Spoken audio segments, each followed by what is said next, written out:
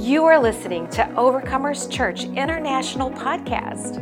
Here at OCI, we are dedicated to our vision of building strong people and building strong churches.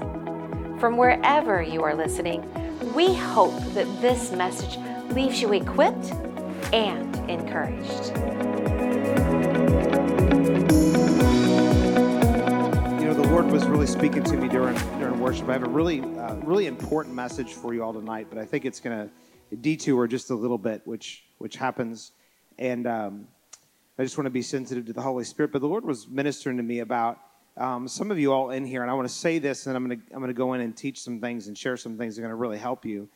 The Lord was speaking this to me during worship, that some of you all, and I don't know who it is. Sometimes the Lord will show me faces and things, but I don't know who it is. But I saw that there were several of you that have been really enamored by the enemy, extra, and just more than normal. And I just want to tell you that tonight is a great night for you to be free from the lies and the schemes of the enemy. And to me, the devil is a zero with the rim knocked off. In other words, he's like this, but he's less than that. But I do understand that he will work overtime on people's thinking, on their minds. He's deceptive, he's cunning, he's crafty. And I just had this sense during worship that there were some of you that were in here, maybe some that are watching online, live, or on the replay, that have been dealing with some really heavy stuff. And, I just believe that a spirit of depression, a spirit of discouragement, those kind of things like that we're going to kick their butt tonight is what we're going to do. And I know I'm speaking to some of you, just as I said those two things, depression and discouragement. There's some other things that go along with it. There's a spirit of condemnation and or shame. And then, there's some actions that have caused some of that stuff. And I know I'm speaking right to some of your all's hearts right now. And I'm purposely not looking at anybody because I don't want anybody to think that I know who it is, because I don't. But I know that it's people that are dealing with some really heavy stuff. There's even some sin patterns that have been going on. I know this is really heavy right out of the gate for a Christmas message, but I'm just being obedient to the Holy Spirit. And there's been some different things that you've tapped into that are not of God. And the Lord wants you to be set free tonight. You're going to be set free tonight as you sit and listen. Before we lay hands on anybody, you're going to be set free. And then we're going to show you how to walk free in Jesus' name. But I'm talking about it. I'm talking about addictions, pornography. There's different things that there's been people that have held on to things that they're going to be broken off of them tonight in Jesus' name. And some of the addictions and just the foul play of the enemy have brought you into a place to where you're discouraged and you're at a place to where you feel hopeless, like you can't get past it. And let me tell you something. I'm going to look everyone in the eye right now, and I'm going to tell you. You can and you will get past it, and you will find the freedom of the Lord like you have never found before. Tonight is your night. Everybody say, tonight is my night to overcome, because it's in my DNA. Hallelujah. So here's the thing, is that I'm gonna share the title, and then we'll just see where it goes. We've been talking about the Holy Spirit all of this month, and have some tremendous teaching. If you missed that, Donna ministered in both campuses, and then Quimby back here, he ministered in both campuses. Awesome. Did an incredible job. Go back and listen to that if you missed that. So I'm going to continue on the theme of the Holy Spirit, but I'm probably going to take a little bit of detour because of the way that the Lord's moving in me tonight. But I'm going to go ahead and give you the title of my message, and then we'll just see what the Lord does. But it's supernatural hope through the Holy Spirit. It's supernatural hope through the Holy Spirit. And this is what I believe, is that, you can face things in this life, and you can better yourself, and you can become better, and you can straighten some things out. But you really can't step into freedom and wholeness and God kind of hope unless you have the help of the Holy Spirit. There's things in this life that require, as far as walking in victory, that require more than what we are able to do in our own human effort. And truly, it's a great place to come to when you say, God, I can't do this thing. Because frankly, that's what he's waiting for most of us to do anyways. To say, I can't do this. And he's like, great, I knew you couldn't. I just needed you to see that you couldn't do it. And now I can help you because you're taking your hands off the thing. Isn't that what he did with Moses? You know, Moses kept looking at Moses. He kept looking at his own inability. He kept looking at his problems and his deficiencies, his inadequacies. And I think finally, God broke through with Moses, and he was able to see that it wasn't about him, but it was about him just surrendering to the Lord, and God could work through him. You know, what's interesting, too, is that Moses had a rod in his hand, and it was very significant, but I think that there was a reason why he had a rod in his hand, but I often look at that story about, you know, Moses was like, Lord, how am I going to do this? And the Lord said, well, what do you have in your hand? And he said, a rod. And he said, well, throw the rod down. I'm of the opinion that if he had had a brick, if he had had a bush, if he had had a chair, if he had had whatever, the Lord would have used whatever was in his hand. He just needed Moses to let go of it. And sometimes what we have, we're trying to get somewhere with what we have, and we're not getting anywhere. And it's not because what we have is insufficient, although it is insufficient, but it's because we haven't surrendered it over to the Lord. And as we surrender whatever it is, you can fill in the blanks, whatever the it is in your life, as it gets surrendered to the Lord, God can take anything and make something out of anything that has the ability to not do anything, because that's what God does. He's not here to make difficult things easy. He's here to make impossible things possible. Hallelujah. So there's this verse that I want to start with here tonight. Actually, I'm going to work up to that a little bit. I'm going to give you a really good long intro, and then we're going to get into it. So it'll be an hour intro, and then we'll get into the message. I'm only teasing. Oh, thank you for that amen. Hallelujah. So here we are, John chapter 14 and verse 16. John 14 and 16. This is a great verse about the Holy Spirit, and it says, and I will pray the Father, and he will give you another helper, that he may abide with you forever. Aren't you thankful that God gave us the Holy Spirit, and he doesn't give him and then take him and then give him and then take him, give him, take him? I met a guy one time, and I might have shared this story, but just pretend you hadn't heard it before if you had heard it. But I was sitting in this small group of people. It was like in a home meeting kind of thing, and I think I was home for Christmas break, actually, when I was in school, and my parents brought me to this meeting, and I was supposed to minister, but then they never asked me to minister and whatever anyways. So this guy, he said this, and so when he said this, I thought, I'm not going to take this for granted and think that everybody understands that God won't leave him. He literally said this. He said, and it was with he had a shaking in his voice and tears in his eyes, and he said, God told me that if I mess up one more time, that he's going to leave me.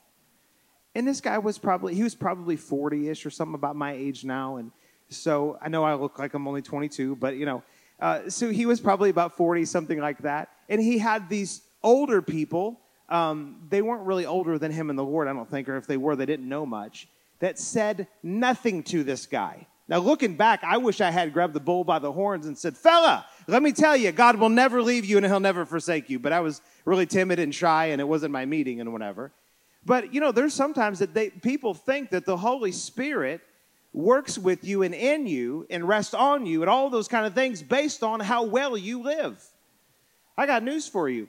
He rests on you. He is living inside of you and works with you, and he is a gift that is given to you because of how well Jesus lived.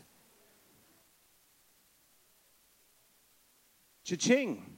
Amen. That's like getting a paycheck, a really healthy paycheck for a job that you didn't do for someone who makes a ton of money. That sounds like a pretty good deal to me. Amen. You ever see somebody that's like, a multimillionaire or a billionaire? Wouldn't it be awesome to get their paycheck without doing the work? Sounds like that's basically what happened with us in the Holy Spirit, is Jesus did the work for us so we don't have to work. You can't purchase the Holy Spirit, and you don't have to pay to keep him. Simon the sorcerer, he in Acts chapter 8, he saw that power was being transferred whenever the disciples were laying hands on people, and he tried to buy that power. He tried to take money to buy it. And they said, you can't pay for this. You can't buy this. Now, most of us, we know that. We know we can't take money out of our pocket, although I don't know how some prophets, I use that term, not false prophets, would be on TV selling prophecies and people would buy them. I don't understand that, but anyways. But somebody's paying those guys. But you can't buy things from the Lord. You don't have enough money to buy things from the Lord. You don't have enough good works to buy things from the Lord. And I don't care how good looking you are, you don't have enough good looks to buy things from the Lord.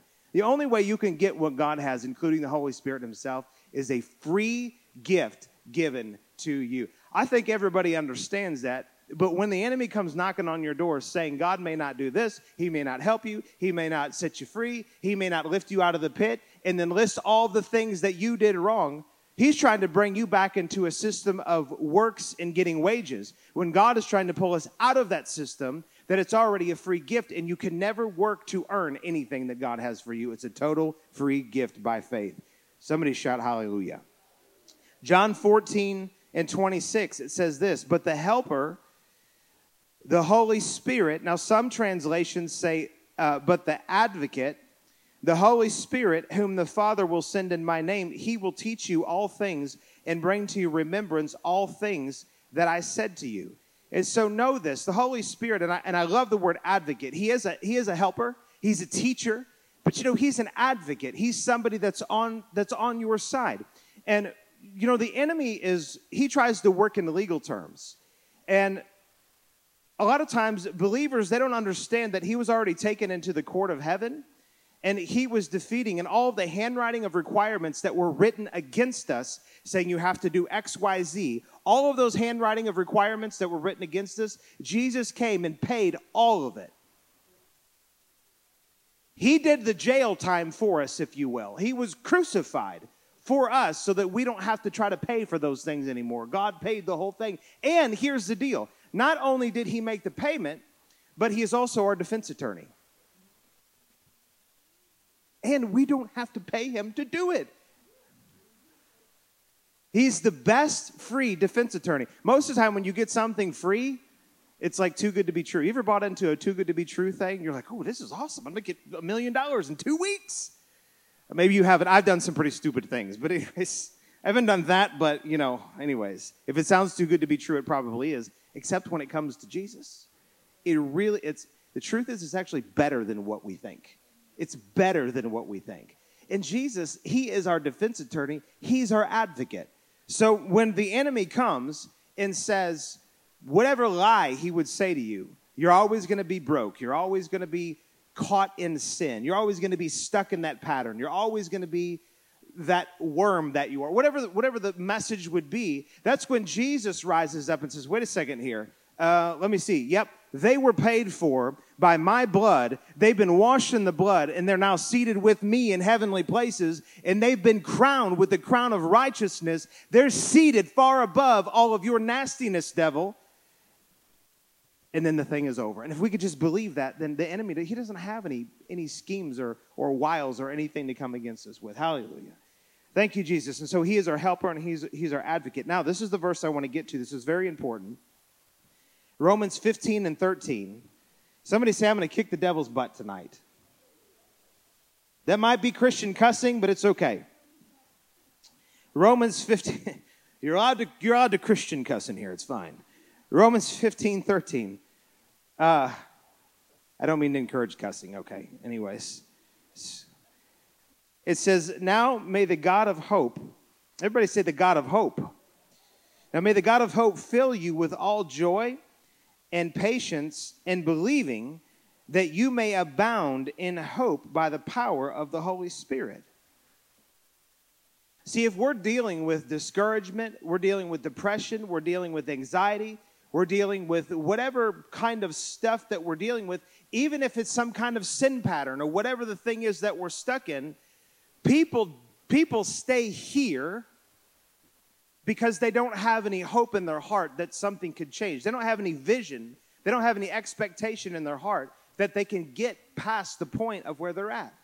Do you know why alcoholics stay alcoholics and drug addicts stay drug addicts and pornographers stay pornographers and whatever the deal is that people are stuck in is because they can't see themselves different than how they currently see themselves. And it's because they have no hope in their heart that God's going to bring them up to a different level. They have no hope in their heart that the Lord can fix the thing that's been vexing them. And I'm not talking about people Now, it would include people that are in the world that don't have a relationship with Jesus, but I'm not just talking about those people. I'm talking about people that have been born again, been baptized in the Holy Spirit, and are walking with Jesus, but they're stuck.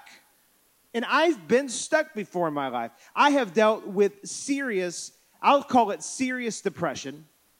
I have dealt with anxiety, and I had a time in my life many years ago where I contemplated suicide. I was too much of a chicken to follow through with it, and praise God for that. But you know, the enemy would like to have your life. And if he can't actually take your life, he will keep you bound up in circles in your mind in a vicious cycle, keeping you in this place to where you never break out of that cycle. That's the way that he works, and he's working on a lot of people like that.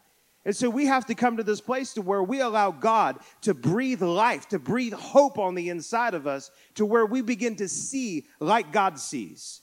You know, we were out, these are our friends from Ohio, and whenever we went to Ohio, if you wondered where we were at, we were up there with all of their friends and their 8,000 cows. They have like 8,000 cattle on their farm. It's a pretty big farm. And but anyways, we went for a walk yesterday, and it was like there's been something about eagles this year. And every time I see an eagle, I'm like, Lord, what are you saying right now? Because we've had some unique things with eagles, and I don't know that one was particularly unique, but it was there. So I'm always just paying attention. You know, God will speak to you through things like that. I used to be like, oh, it was just an eagle. Well, is it possible that he brought something there so that he could show you something, he could get your attention? And so I've wisened up a little bit. And, you know, I was thinking about when we saw that eagle and it swooped down. I don't think it got anything out of the water, but it at least made an attempt to. And, man, it was just right there. I mean, it was, I don't know, 150 yards from us probably. And it was awesome. And I was just thinking, you know, Lord, what are you saying? And this is what I heard the Lord say, is that I want you to see things from my perspective. And I know that could sound generic when you're talking about an eagle. But, you know, the thing, and this is interesting because it's what I said right after I saw it. It was the Lord. And I went, the Lord began, as we were walking around the lake, the Lord began to remind me of something. That, you know, when you have an eagle, and I saw this, to be honest with you, I think I saw it on Facebook. But anyways, it was a great thing. I give, like, no credence to Facebook, but sometimes I put stuff on there, so there can be good stuff on there. But there was a picture of an eagle, and there was a description, and it was really simple, but it really stuck with me. So, but this eagle had gone, and it had picked up a snake, and it brought it high up in the air. And, you know, when a bird is in the air, he's in the sweet spot, right? I mean, birds, they have the advantage there. But when a snake is off the ground, it doesn't have anything that it can do because it doesn't have wings. It's not made to fly. And when I saw that eagle, immediately I started thinking about just how powerful it is to have God's perspective in what it does to the enemy. Because when you have God's perspective on something, when you see things like God sees things, it changes what happens in your life. And you can see this with Abraham in particular. I love the story of Abraham. I could spend all the rest of tonight and all through the night talking about Abraham. But what God did for him, he took an impossible situation. And God's funny like this too. Sometimes he'll tell you you're going to do something you never even thought of before. He'll tell you things like that. Like I'm writing books and I can't. You guys see me write on a whiteboard. I'm like, how am I writing books? I was terrible at school and whatever. And you know, the Lord is like, I want you to do this, Kent. And I'm like, how? He's like, I'm going to give you what you need to write. And lo and behold, and I'm not saying that they're, you know, a New York Times bestseller, but I'm doing it. I'm doing something that I didn't think was possible for me to do. And God will speak for you to do things sometimes, oftentimes. In fact, if you're not hearing about doing something that's bigger than you need to question whether you're really hearing the Lord or not. Because if it's within your ability to accomplish it, it's easier for you to get the glory out of it. But whenever you do something that you can step back and go, I can't do that, but I just did it, Jesus gets the glory for it. And so, you know, when you look at Abraham and the story of Abraham, the Lord came to him and he said, you know, you're going to have an entire nation that's going to come from you. It's going to come from your loins. And, you know, Abraham was probably a little bit concerned, I'm sure, at that time, like, you know, whatever the age he was, 70 or whatever at that time. when he got that word. I forget. But he and Sarah were well past the childbearing years. So the Lord was saying, I'm going to do something through you that's impossible to be done, but I'm going to do it anyways. And, the word talks about in Romans chapter 4 that he didn't consider his own body or the deadness of Sarah's womb. Now, that is true once Abraham got to a certain point. Before that, we know that it's not true because he impregnated Hagar and out came Ishmael, which was not God's design as to how that thing was supposed to come to pass. So he took matters into his own hands, and he tried to produce the work of God. Let me tell you something. If you produce something, you have to feed it. If you birth something, you have to feed it. And I don't know about you all, but I'm not looking for anything else. For me, I don't want any more Kent birthings. I want to give birth to what God has. I want to be impregnated with the things that God has so that when it comes out, he takes care of the thing. But there was a time between when God spoke that word with Abraham until Sarah was pregnant. And during that time, and if we look at this in Genesis chapter 15, this is what the Lord did for him. In Genesis chapter 15, in verse 5, it says, then he, speaking of the Lord, brought him, speaking of Abraham, outside and said, look now toward heaven and count the stars, if you are able to number them. And he said to them, so shall your descendants be. So what was he doing? He was giving him a picture. He was giving him an image for him to look at, to base the promise off of. Because the only thing he had to look at that point until God gave him a picture, an image on the inside, was the fact that he and Sarah were too old to have kids. And how many of y'all know that it's hard to believe God for things? It's impossible you can't be in faith if you're looking at the natural circumstances. You have to have something to latch your faith onto, and that's why God will give us pictures. He'll give us words that if we will take that, that's what the Bible calls hope, and it's the substance for faith. And so what God did was he told Abraham, as many as the stars in the heavens. And if you've never gone out in the country or something like that, to where there was no city lights, you need to do it. And go out and turn all the lights, around your house or wherever you're at, turn them off on a clear night and look up. And I dare you to even try to count the stars. See, now they've got all these telescopes and things where they can count them, and they still can't count them. Do you know that there are in the Milky Way galaxy alone, there are over 10 billion trillion stars. And that number is about 15 years old.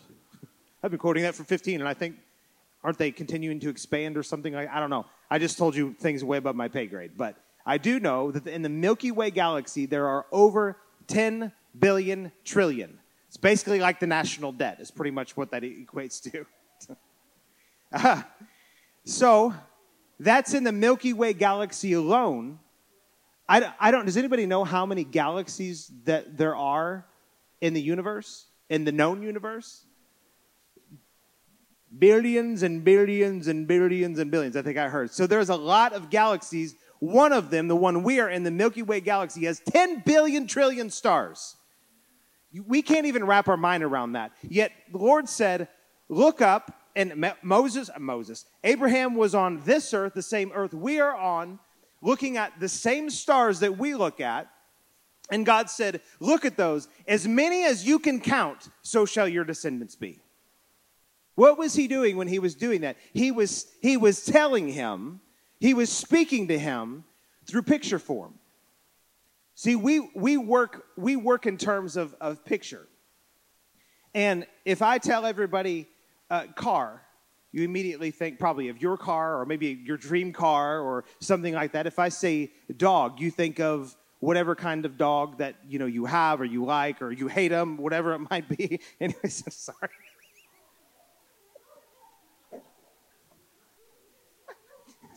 Wendy hates them. They've been done. They're just not dog people. It's just all there is. We're praying for them, and one time when some of the kids, what? Your kid people. Amen. That's true. Yeah. Right. Yeah. So one time we went and got this dog, and I took I had two of my boys, and I took two of your kids, and we drove up, and the dog didn't work out anyways, but I dropped them off. It was late at night, and I dropped them off, and it was cold. And you opened the door, and the kids were pretty little, and they're getting in, and I said something like, you need to get a dog.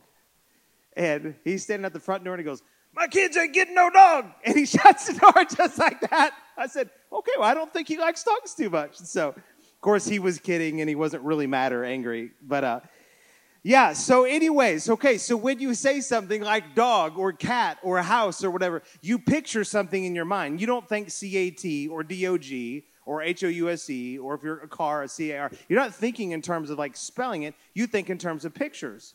And God instilled this ability on the inside of us to be able to imagine, because when we imagine things is the groundwork for how faith works. And so the Bible says in 1 Corinthians 13, in verse 13, I believe it says that now look at that. And now abide faith, hope, love, these three, but the greatest of these is love. And we spend a lot of time talking about love, and we should, because it's the greatest of the three. That's what it says right there. These three are going to remain, but the greatest is love. I think we should give the most emphasis on the greatest, because that's what the Bible says is the greatest. I'm in agreement.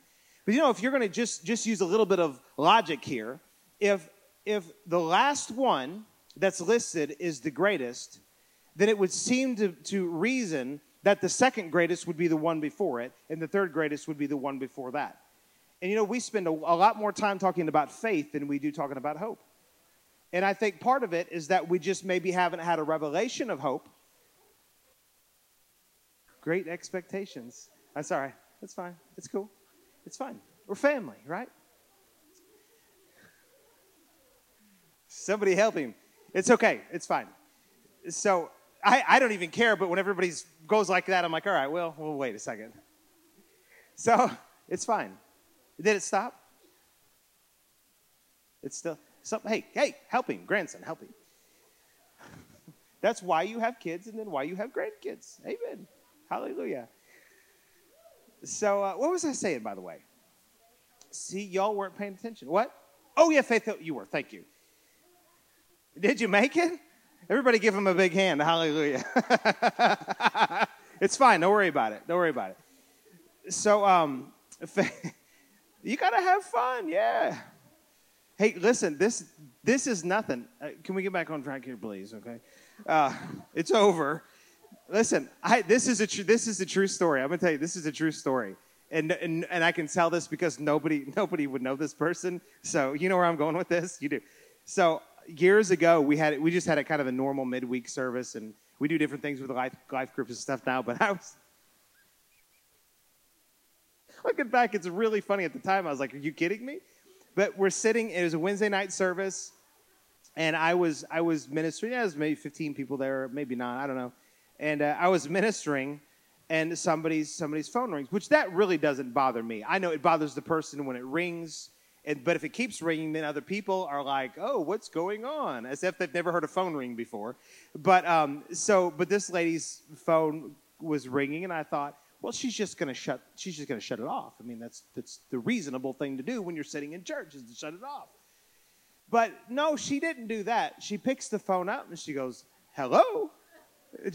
And I'm up here ministering. I was like, all right, well, I didn't want to embarrass her, but I'm just going to stop at this point. And she goes, and you couldn't hear the other person, but she goes, oh, nothing much. What are you doing? I was like, listen, we are all waiting for you to get done with your conversation, so please end it or take it outside. However I said it. And so I don't think she came back after that. I don't know. But anyways, so hallelujah. So I've been to the top as far as phones in the service. It's no problem. But when it comes to when it comes to this ability that God's given us, He's given us an ability in Him to see things, to imagine things. And that's the basis. It's the foundation of faith. And we spend a lot of time and I love teaching on faith. I love reading about faith. I love reading books about faith. I love listening to messages about faith. I be a faith guy. But the Bible says in Hebrews chapter 11 and verse 1, it says that now faith is the substance of things hoped for. So if you don't have hope, your faith has no substance. Now faith, do we have it up there? It says, now faith is the substance of things hoped for, the evidence of things not seen. So if you want to have true Bible faith, you have to have true Bible hope. Well, what is hope? Hope, this is my understanding of hope, and I believe that it's accurate. I think you could put a lot more in it, but it's basically using your imagination in a positive way. And that's simple, and I think everybody can grab a hold of that, but doing it is another thing. Because we get so, and I'm not using this as a crutch like it's impossible or too difficult, but we get bombarded with so much stuff that oftentimes we lose sight, or we get distracted, or we have the enemy come in and plague our mind. And this is why he works in the realm of the mind. This is also, though, why God will work in the realm of the mind. It's like, what are we listening to? What are we thinking about? What are we meditating on? Because what we think about, what we meditate on, what we put our attention to, that's the thing that we're going to believe, and what we believe is what we're going to manifest in our life. So believing is correct, right believing is correct, but it's almost like if you're like trying to believe right, like say for healing or something, it's like, I know I'm healed, I'm healed in Jesus' name. It's like you got the right doctrine, and intellectually you know that you're healed. You can read it from the Bible, but on the inside you're picturing yourself dead, you're picturing yourself sick, you're imagining yourself never getting past that thing. Now you have a conflict and you're being double-minded. Probably not intentionally, but that's the reality of where you would be at that particular situation. And a double-minded man is unstable in all his ways. Let not that man think that he will receive anything from the Lord. And so when it comes to seeing faith work, when it comes to having forward movement, we have to deal with the issue of hope first. We have to deal with the issue of our imagination. It says in Isaiah 26 and 3, it says that you will keep him in perfect peace whose mind is stayed on you because he trusts in you.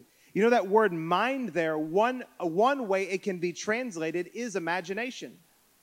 And so if you read it like that, it takes on a little bit different tone. It says, you will keep him in perfect peace whose imagination is stayed on you, God, because he trusts in you. And so there's something that goes deeper, more than just like, oh, I'm thinking about you, Jesus. But when we go into this place of using our imagination, you could even say meditation. You know that meditation has been robbed by Eastern mysticism and things like that. And whenever you say the word meditation, people think you mean like, you know, when you do your fingers like that or whatever they do and cross your legs.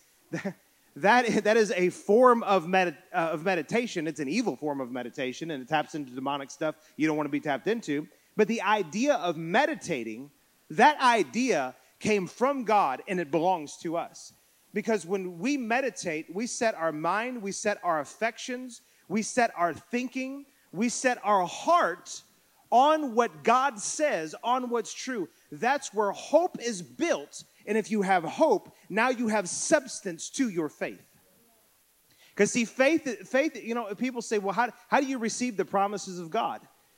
It's basically by grace through faith. There's different places in the Word that talks about this. Ephesians chapter 2 and around verse 9, I think it is. And then also in Romans chapter 4 and verse 17, it talks about things coming by grace through faith. Grace is what God does to supply. Faith is what we do to respond to God's grace. But oftentimes things are just said that leave out details just for the sake of saying it. But the truth is that there's a connection between seeing God's grace and seeing manifestation, and faith will bring it into manifestation, but there's another element in there, and it's hope. And hope is when you come to a place on the inside of you to where you positively use your imagination to think and to meditate on the things of God. You know, it says in Lamentations, which I know everyone was reading that this morning, Lamentations 3 and 21, it is a book in the Bible, amen, and so it's God's word. We just don't go there much, but it says this. It says, this I recall to my mind. And if you go and read it, he lists a bunch of things in there about God's mercy and about God's ability and hope and different things. But it says, this I recall to my mind, therefore I have hope. So if you go, well, how do I get hope?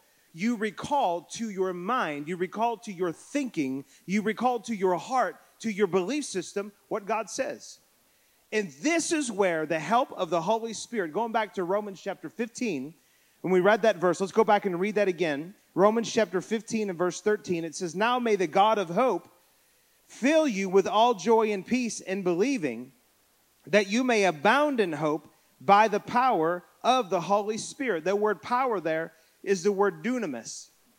How many of y'all know what the word dunamis means? It means miracle working power. When we think about miracle working power, we often think about, healing, like outward miracles, the dead being raised, blind eyes open. And that is part of what dunamis is for. But you know what? There's also, because hope takes place on the inside of us. That's where hope is at. And there is a place for the miracle working power of God to resurrect hope on the inside of us. That's what it says right here. It says that you may abound, not just have enough hope, but that you may abound in hope. And this is how I see it. Enough hope is like, you've got a glass and you pour it and the glass gets filled, you have enough hope. If it was overflowing, you would keep pouring a little bit more. But like abounding in hope is to where, you take like a whole truckload and just dump it on the thing. I mean, you have way more than what you need. Why would you get way more hope than what you need? This would be my answer, because that's what it means to abound. And actually, if you look it up, it means to superabound. It's way beyond what you actually need. I believe that God's design and desire is that we are so filled with hope, or you could say expectation, God kind of expectation, that no matter what hits us, we are always prepared. We're always ready to be able to handle it. So you can't control a lot of outside circumstances. There's just things in this life you can't control. There are things in this life that you can control, and there are things in this life that you cannot. But what you can always, 100% of the time, for sure, guaranteed that you can deal with is you can deal with this right here. You can deal with your belief system. You can deal with your heart, and you can deal with your mind. You can deal with the way that you're thinking, what you're processing, what you're meditating on. You can always deal with that. But the way that you deal with it positively is that you have to have hope in your heart. You have to have hope in your mind and in your life. And where hope comes from, I think there's different things that you could say what would bring hope. It has to be according to God's word. It has to be according to the truth of his word. But it's the Holy Spirit, it's the working of the Holy Spirit that makes that hope come alive on the inside of us. This is the difference between somebody who will read, "By his stripes we are healed," and go, "That's God's word." And then somebody else read it and go, "By God, I'm healed by the stripes of Jesus." That's what the Holy Ghost will do to you. I remember being in a time in my life to where I had these different friends, and they're not really friends anymore. And you got to be careful who you hang around, but they were good people. They still are good people. But the Lord was teaching me, and I was getting revelation, and I was reading the word, and it wasn't just what somebody else was saying. God was making it come alive on the inside of me. I mean, I was alive. I prayed for every sick thing that came across my path. I mean, I was believing God for everything. And I would go and I would tell these friends, I would say, "Look what God showed me." And I didn't know how, it was not relaxed intensity. I'm learning relaxed intensity. I'm still pretty fired up about it. But I didn't know how to hone that very well. And so I freaked a lot of people out, and I drove a lot of people away. But some of them just needed to go away because they weren't going to believe what the word said. But I couldn't understand, how is it that I'm reading this and I'm so alive? I mean, it's like, wow, heaven's speaking to me. God's speaking to me. God said this.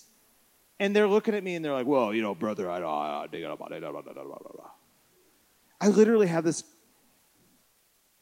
And I couldn't compute that. All right, let me just say, I couldn't compute that. And then finally I realized that somebody who has a revelation, who has, you could say, Holy Ghost breathe hope on the inside of them, other people cannot compute that. I didn't get that, but they can't compute it, because the word of God is a living word, and it's made for God to breathe life and for him to cause the thing to come alive. And the reason he designed it like that is because he doesn't want a bunch of intellectual, hard-hearted people. Let's say it like that. I was going to say it different, but that would be very nice. I'm trying to be nicer as I get older. I'm trying to make more friends. You win more people with honey than you do vinegar, right? Liz is like, "Yeah, amen. He finally got it." But God doesn't want intellectual, hard-hearted people to pick up the word and go, well, I have God figured out. You know, when you find somebody that's arguing with you about stuff, it's because they think they have God figured out. I'm too much of a realist to go and argue with people because I realize, first of all, they're probably not going to listen to me. And second of all, I don't have everything figured out. And thirdly, I'm not going to cast my pearls before swine anymore. If I've got a precious, valuable thing that God has placed within me, those that want to hear it, I will release it, and they will be blessed thereby. But for the ones that are like, yeah, and they want to argue about stuff, I'm like, God bless you. Be ye warmed and filled. But I'm going to go on about my way with the Holy Ghost and have God continue to transform me, and you can do whatever you want to do. And, you know, I've had these friends that, you know, we're part of different, as a part of their couple different circles. And anyways, we're all live streamed, so I just try to be careful what I say and whatever. But, I'm not friends with those people anymore. And I moved on with the Lord. And they're still stuck back, and I've got God figured out, but having no results in their life. Let me tell you something. The Holy Spirit is a real person. The Holy Spirit is a part of the Godhead, and He's given to us to cause hope, to cause revelation, to cause things to come alive on the inside of us. We're made by God to have a relationship with Him like that. I'm going to take a few moments here, and I'm going to show you something very quickly. And I think I'm just going to lay hands on some people, and we're going to have a good old Holy Ghost time here to finish up. Does that sound good to you all? Amen. So let's go over to 1 Corinthians chapter 14. If you're taking notes, you want to write this down and write it down fast. I'm not going to have time to give all the explanation behind this. But here's the thing, is that if you have the Holy Spirit and you need hope, and it says right here, we just read it in Romans chapter 15, that the Holy Spirit, let me read it again so I don't botch it. It says, now may the God of hope fill you with all joy and peace in believing, that you may abound in hope by the power of the Holy Spirit. And you say, well, that sounds all good and wonderful. How? I'm glad you asked. Here's how you get it. Look here in 1 Corinthians chapter 14 and verse 1. It says, pursue love and desire spiritual gifts, but especially that you may prophesy. For he who speaks in a tongue does not speak to men, but to God. For no one understands him. However, in the Spirit, he speaks mysteries. Now, this is Paul's giving this writing to the Corinthians to try and help them be able to take the gifting that they have and use it properly within the church setting, because they were bought a Honda, should have bought a Honda, probably all out of order in their services, and they needed, bought a Honda, should have bought a Honda. How do you pray in tongues? Just like this, bought a Hyundai, should have bought a Honda. And so he had to give them something. That's not really how you do it, okay? People are like, oh, I can't believe you said blasphemy. Just a joke. But, so he was giving them some understanding. Stop it, Kent. You're wasting your time. Verse 3, it says, but he who prophesies speaks edification and exhortation and comfort to men. So he's saying, look, you can go around praying in tongues, and it doesn't benefit other people for them to hear you pray in tongues. Now, we have times, and I think when Donna and Quinn both at the end of when they were ministering, to where we prayed in tongues and did things like that together, and we were just moving and flowing in the Lord together. That's fine. There's nothing wrong with that. But to just be in front of somebody, and you can imagine a group of people, this is how I see it, is they probably got a hold of this gift of tongues, and it was like, that's how I imagine it in my mind. And Paul's like, look. You praying in tongues isn't helping anybody else. You praying in tongues is supposed to help you. But if you really want to help other people, it's better that you would prophesy, because if you prophesy, you're going to edify them with words from the Lord that they can understand. But what he wasn't doing was saying that praying in tongues isn't of benefit. No, praying in tongues has tremendous benefit. And I can tell you now that I wouldn't be standing here today if I didn't pray in tongues. Amen.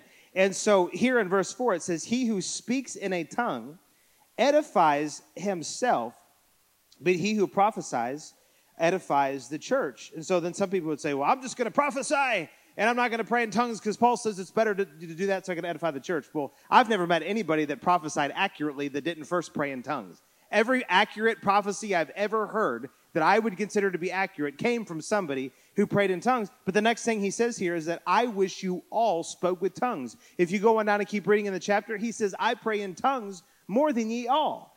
So there's something about this tongue business that we really need to, we're so far beyond the point of saying we need to latch onto this, but it is the truth of the day that we're living in. The church has fought against it for so long. And whenever you see the majority of people fight against something, it puts doubt in people's minds. Because the majority, like if you can go up and down the whole, what do we call this whole area here? Like mineral area, that's right. I almost said lead belt, but we are part of the lead belt here too, aren't we? Yeah. Anyways, this whole up and down 67 here. And you go in most of the churches, most of them are either against praying in tongues, or they have a terrible relationship with praying in tongues, or they are ignorant of praying in tongues. And yet Paul here, the writer of the New Testament, of 2/3 of the New Testament, said he prays in tongues more than all of the Corinthian church. And I believe that was probably all of them put together. I think he prayed in tongues all the time. And so obviously he had a revelation about it. Obviously he considered it to be important. Otherwise he wouldn't have been praying in tongues. And do you know that every person that wrote a book in the New Testament was a tongue talker? Do you know that Mother Mary was a tongue talker? She was in the upper room. I love telling Catholics that. I'm like, you want to pray like Mary? They're like, oh, yes. And I'm like, okay, here you go. What's that? She was in the upper room, and she prayed in tongues. That'll really flip a Catholic out. But anyways, so not that I'm trying to make anybody upset or whatever, but I do that naturally. Oh,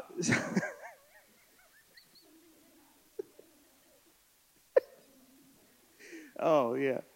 Hallelujah. So there's something to praying in tongues that we really need to re-examine and say, God, what is in this?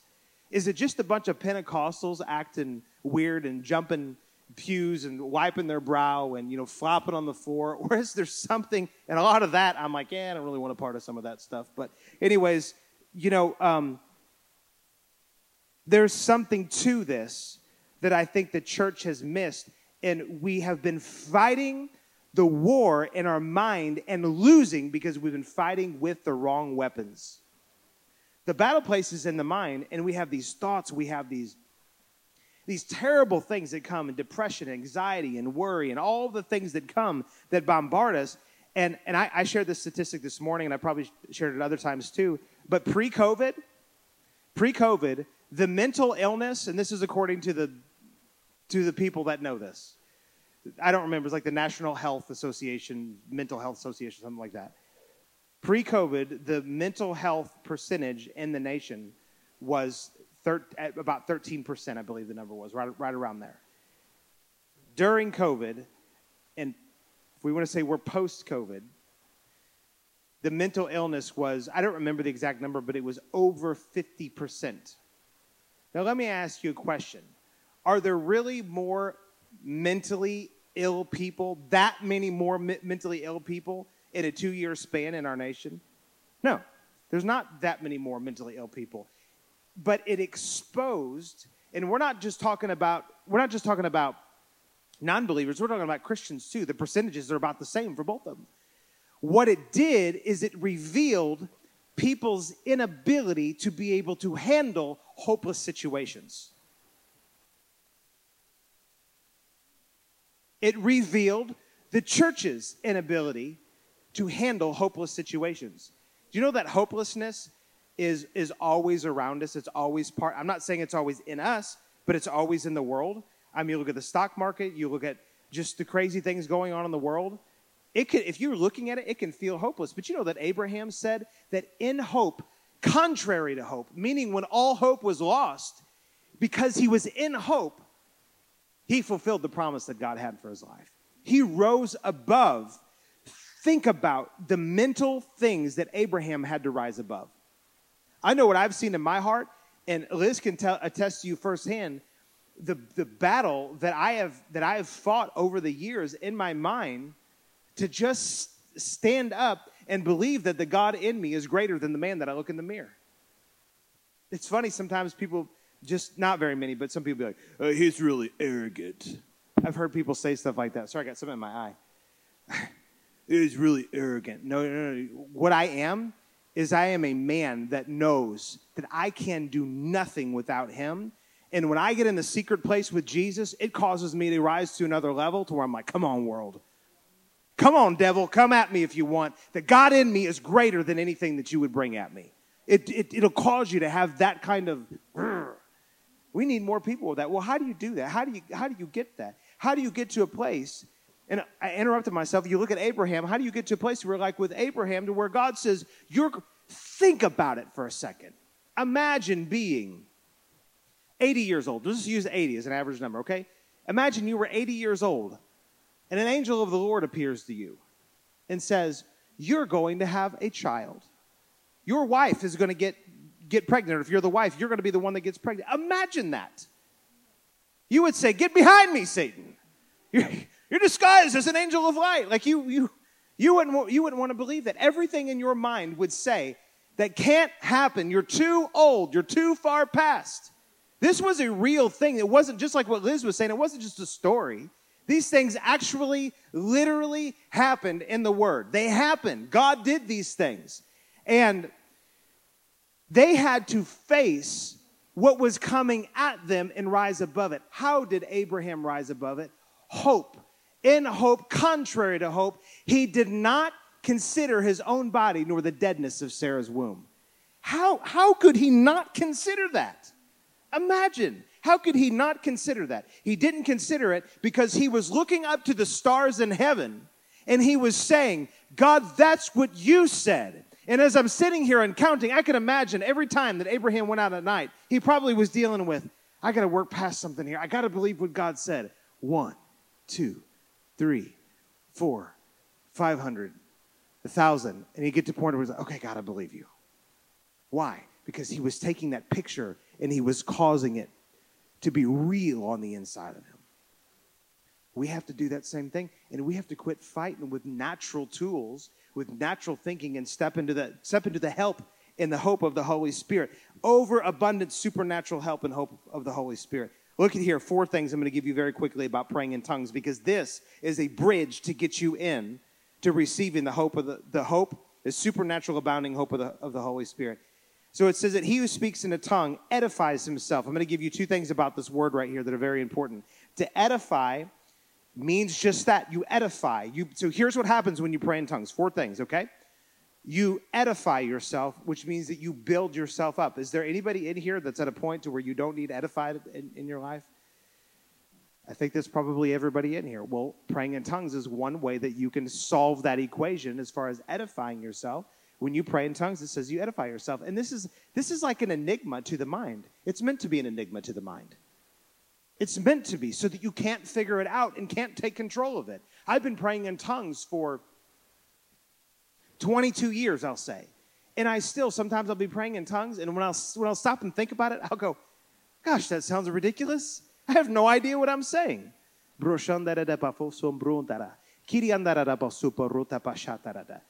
anybody have any idea what I just said there? I don't, but it's supernatural because I've taken my tongue and I've submitted it to the Lord, and I've taken my brain completely out of the way, and I've said, God, do something in me because I can't do what needs to be done in me. I can't fill me with hope, but God, you can fill me with hope, so I'm putting my trust in you. That's why you do it, and it's supernatural. It edifies you, and this is why religion mocks it. They mock it. Religion mocks this all of the time. They call people like us cults. They call people like me a cult leader. I mean, I'm not doing what Jesus did. Jesus was like, if you don't drink my blood and eat my flesh, you'll have no part of me. Imagine if I said that, then they would really... Anyways, praise God. This is just Bible, man. This is just Bible. This is just what God's given us to be able to do what he's asked us to do in this earth and do it in victory. When you pray in tongues, you edify yourself. That word edify, another meaning of it is to make bold. It's to make bold. I'll give confession time. Before we started tonight, I was dealing with a little bit of timidity. I was dealing with a little bit of kint. I went up in my office and I prayed in tongues. And I walked in like this and I walked out like this. On the inside, I didn't literally strut like that. We have a peacock for a pastor.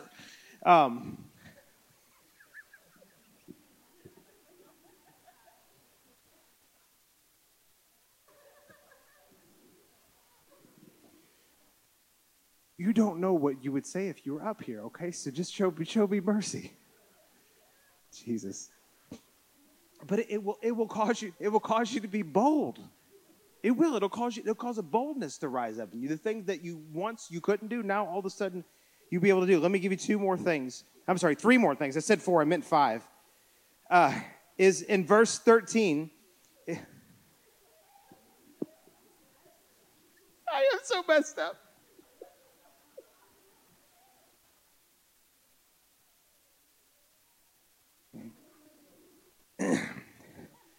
No, if you turn down to verse 13, it says here, okay, and I need to get through this. Therefore, let him who speaks in a tongue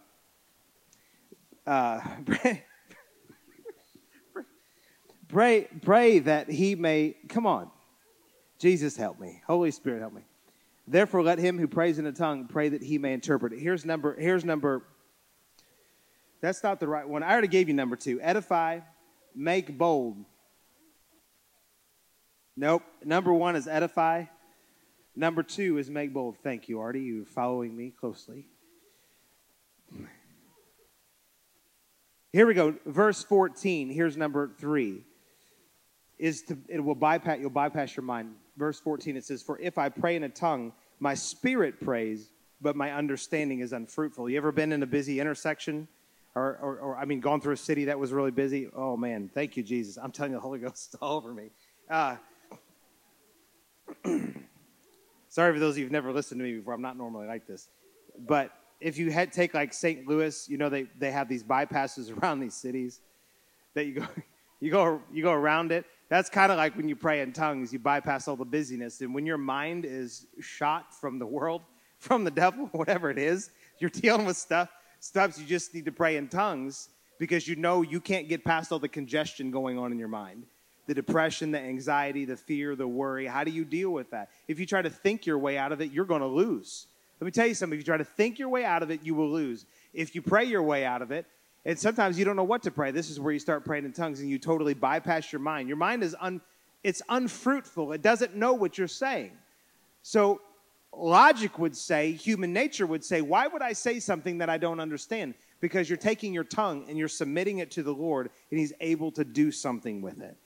So that's number 3. Number 4 is in verse 13. It says, therefore, let him who speaks in a tongue pray that he may interpret.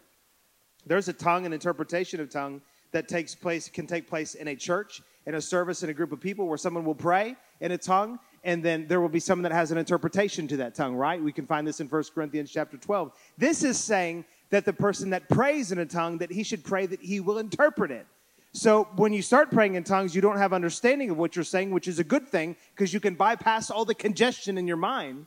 But then on top of that, you can pray that you get an interpretation to what you're saying because when someone prays in tongues, they're praying the hidden wisdom of God in a mystery. I don't know about you, but I want the wisdom of God to not just remain a mystery, but to become revelation to me. And when revelation comes, then you get answers and solutions for things that you need. Hallelujah. And the last thing here, number 5. So let me go through the 4. Edify, make bold, bypass your mind. Interpretation, you can get an interpretation. These are reasons or things that happen when you pray, will happen when you pray in tongue. And number 5 is that you keep yourself in the love of God. And this is Jude. You can go to Jude chapter 1. There's only one chapter, Jude chapter 1. And in verse 20 and 21, it says, but you, beloved, building yourselves up on your most holy faith, praying in the Holy Spirit. That's talking about praying in tongues. I've had people say, oh, brother, that's not praying in tongues. That's praying in the Spirit. Okay, please tell me, how do you pray in the Spirit? Oh, will you? And nobody can give me an explanation for it. It's praying in tongues is what it is. And the reason that we know this is because I've experienced this thousands of times in my life. The next verse says in verse 21, keep yourselves in the love of God, looking for the mercy of our Lord Jesus Christ unto eternal life. Do you know a lot of times that, and this is number 5, is that you keep yourself in the love of God. That's one of the biggest struggles in life is that everything around us, naturally speaking, oftentimes tells us that we are not loved. We don't know how to love ourselves right. People don't know how to love us right. We have to work for a paycheck. Nothing is based on grace and love in this life except for God. And you know what? You have to keep yourself in his love. You have to work to do that. You don't have to work to get God to love you, but you have to work to keep yourself in a place of remembering just how loved you are by God. And it's supernatural. where you can start praying in tongues, and the next thing you know, you'll be like, man, God loves me. Man, he just cares for me so much. The greatest revelations I've had on the love of God, the greatest revelations I've had on the love of God, I'm sorry, I'm trying to work through this and finish. Now I'm going to pray for you all. Has been when I prayed in tongues, and the next thing I know, I have fountains, waves, oceans of the love of God that's just being poured. The greatest revelations. I just wrote a whole book that will come out sometime next year on God's kind of love. And it's awesome. And looking back, I realized almost all of the revelation that I got on God's kind of love came from times when I was desperate, if I can say that, and I needed a touch from God. I prayed in tongues, and his love overwhelmed me. And not only did it change here as far as like what I was experiencing at the moment, but it changed my understanding about who God was and his love for me. And I'm telling you, praying in tongues is awesome. It's the bridge between being hopeless and stepping into hope in your life. It'll edify you, will build you up. You can bypass all the congestion. You can get an interpretation, and you can stay in the love of God when you pray in tongues. If God is changing your life through this ministry, join us in reaching others by partnering with us today. If you would like to give or would like more information on how we are making a difference, visit OvercomersChurchInternational.com.